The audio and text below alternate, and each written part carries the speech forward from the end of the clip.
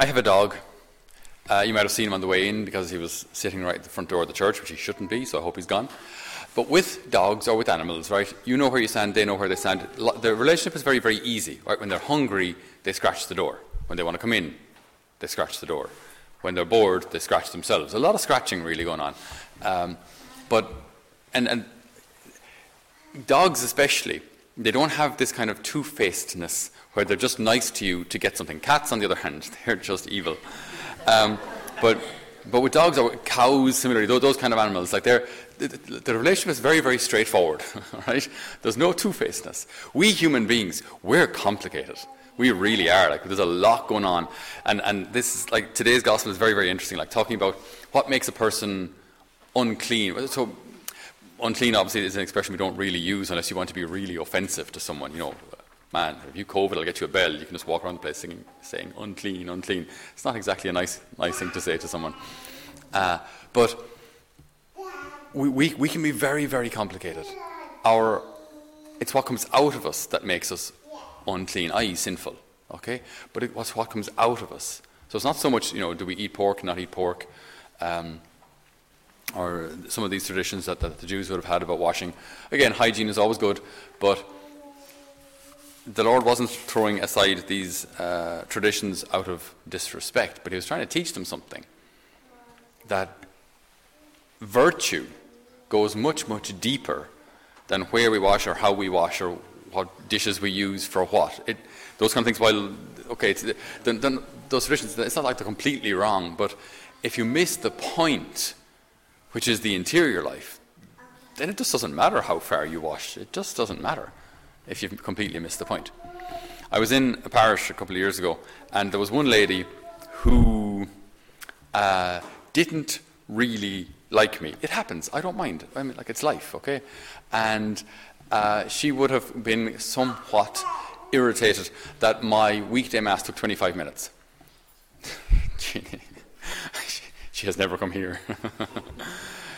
25 minutes during the week, and I did my best always to celebrate Mass reverently and as well as I could.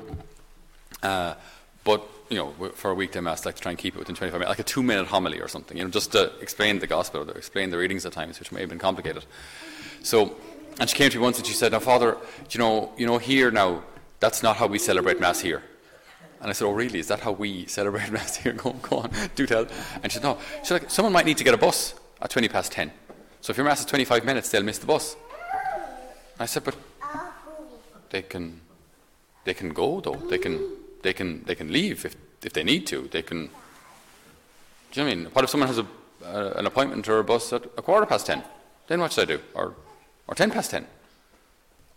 Like, if a person needs to go, they can go. But do I have to shorten the Mass for the 99% of people who are grand if it takes 25 minutes? Do I have to shorten it just for that one person who might be a minute late? But they can just go if they need to. It's not a sin to leave Mass early if you have to.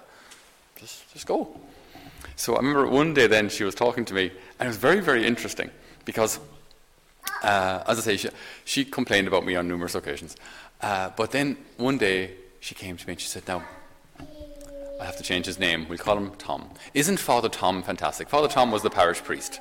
I've changed his name. "Isn't Father Tom fantastic?" "Oh, Father Tom is amazing. Father Tom now is absolutely wonderful. Sure, Father Tom now, when he comes out now and he celebrates Mass, we all look forward to seeing Father Tom. Oh, Father Tom's great. And Father Tom now leads the rosary, and he says, oh, he's wonderful. Father Tom, he's great with the youth. And he's great now with the sick. And Father Tom is wonderful. Well, God bless now, Father, and take care." And I thought, I normally I don't think of these things, but I just thought, oh my goodness, she wasn't actually complimenting Father Tom at all. She was trying to not compliment me, which I don't care. But the point I'm making is just how conceited we can be.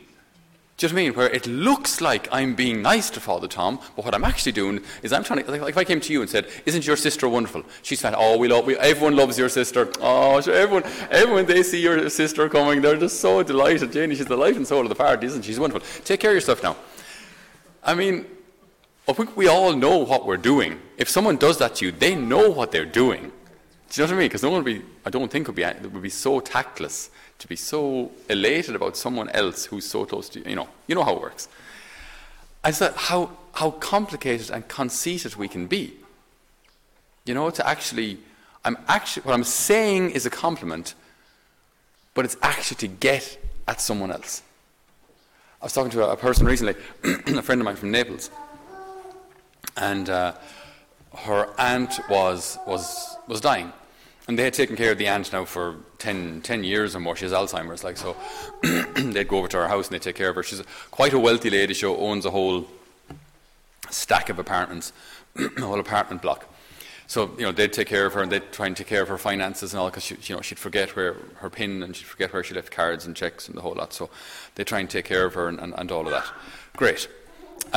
When she started to get quite ill, suddenly the long-lost relations from Puglia decide to come visit. Oh, we heard she was ill, the poor thing, right? Now, there's nothing wrong with that. It may just be that, when someone is dying, the family do kind of gather around, because maybe it's been a long time, maybe we've fallen out, and now would be a good time to get things back together. If it wasn't for the fact that after she died, they contested the will and brought the family to court. They hadn't seen the lady in 20 years. They're all about her, and then just like buzzards, flying around when they see a weak animal drop to the ground. Buzzards just circle, just wait for him to fall unconscious. That was it. There was no real love, charity there. It was self-seeking, but it looks on the outside to be, we care about, what was her name again? Auntie, let's just call her Auntie. So again, we can be complicated. Us Irish, we have this kind of a tendency to be a smidgeen negative. You ever had this experience where you walk into a room or into a pub or into a church, and very instinctively we criticize. We see someone sitting up the front. Oh, Janie Bridie's up the front. Who does she think she is? Janie just wants to come celebrate. Just for the fall, can just stay in the Saxby. Bridie will take over. Or you see someone coming in with maybe a new frock, right? A new hat, a new car. Janie, they came into a bit of money. Are they dodging tax or what? And it's just interesting, just how quickly it all happens. Right? Because I did a couple of missions in America, and I couldn't believe how positive Americans are. They don't do that, not like we do anyway. They see something that's awesome, fantastic, it's great. They're really when they see someone do well, they actually applaud it. We see someone do well and say, well, who do they think they are? Are they better than us now, is it? They'll be moving out to the neighbourhood, I suppose, moving up to D4 or something. Immediately we get all kind of snooty. Rather than thinking they worked hard, they did their work well, they got paid for it, fair play to them. As Irish, we're not really good at that. We tend to kind of want to pull people back a small bit so they don't, there's the expression, they're getting notions. Right? Driving a Mercedes, getting notions now, yeah. For anyone who's not Irish, it means notions of grandeur. They think they're notions of greatness. They think they're better than us. And I don't know, maybe it's from our history with things, I don't know.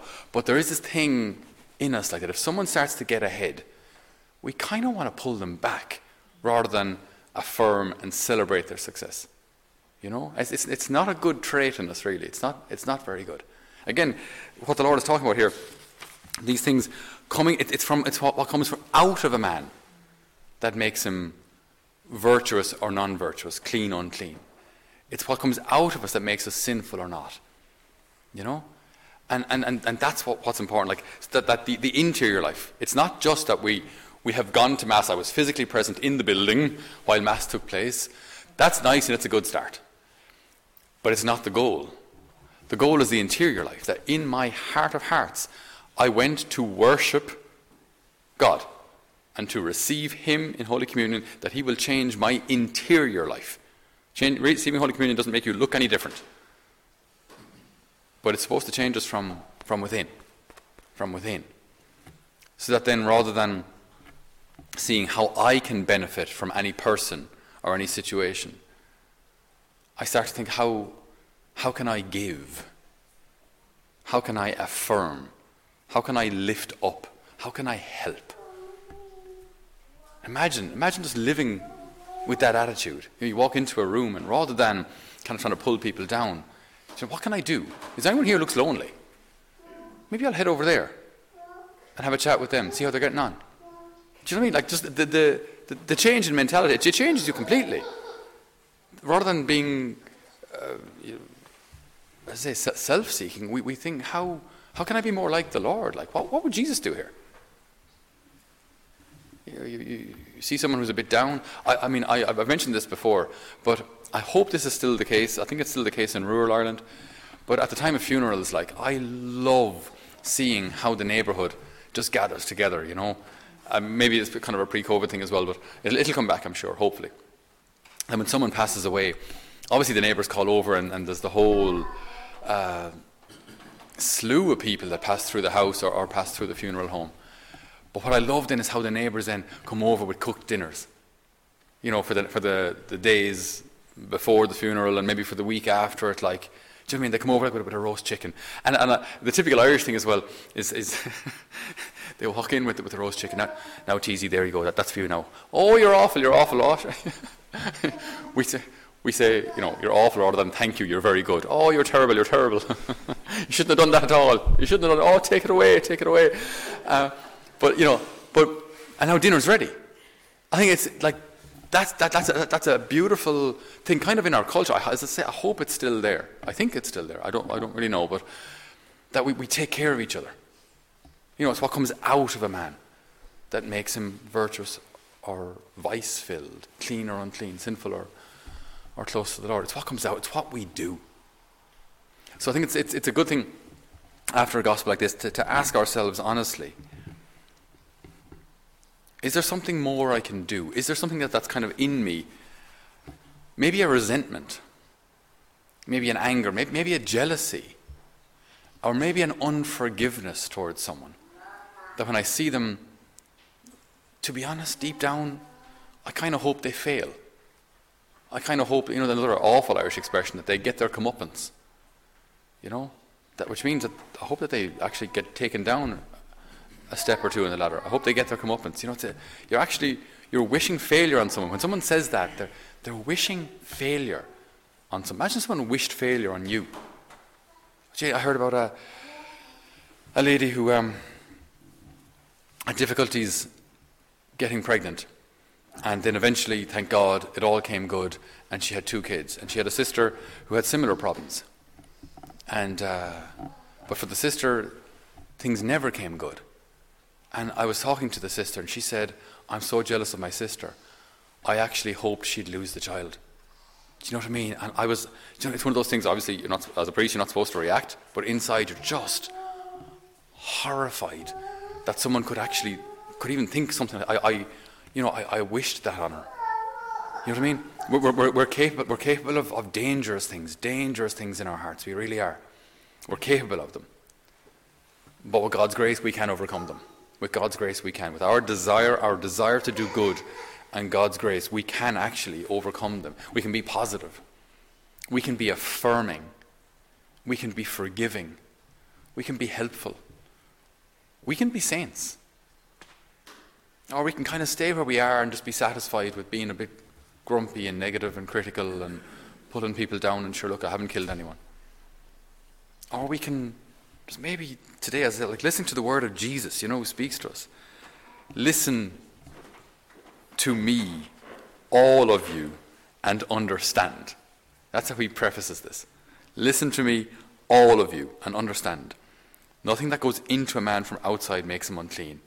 It is the things that come out of a man that make him unclean. And so today and every day, let us kind of be much more aware of what's going on in here, what our intentions are. And let us be positive and affirming. Let us see people, in as much as we can, as God sees them. When God sees you, he sees your potential. He sees what you have, all the good that you have done, and what you can do, what you could do. You know, like all parents, they look at their little 5-year-old and they go, "Oh, he's going to be a rocket scientist. See it? Just he's so good at his 2x2s." You know, and they see all this. They see potential. You know, he's a bit taller. Oh, he's going to be a rugby player or a basketball player, president of Ireland. Well, you don't need to be tall to be a president of Ireland, do you? You know, what you see potential. You see a child, you see potential, right? And guess what God sees in us too. You know, he can be a saint. He could be a saint. He could be a great priest. He could be a great father, grandfather, mother. You could be all these things. You know, he really sees the good in us. But let's pray that we can see the good in each other. We're imperfect. Every single one of us, me included. We're imperfect. But let us pray for that grace to see the good, to see the positive, to affirm the good, and to lift people up. Amen.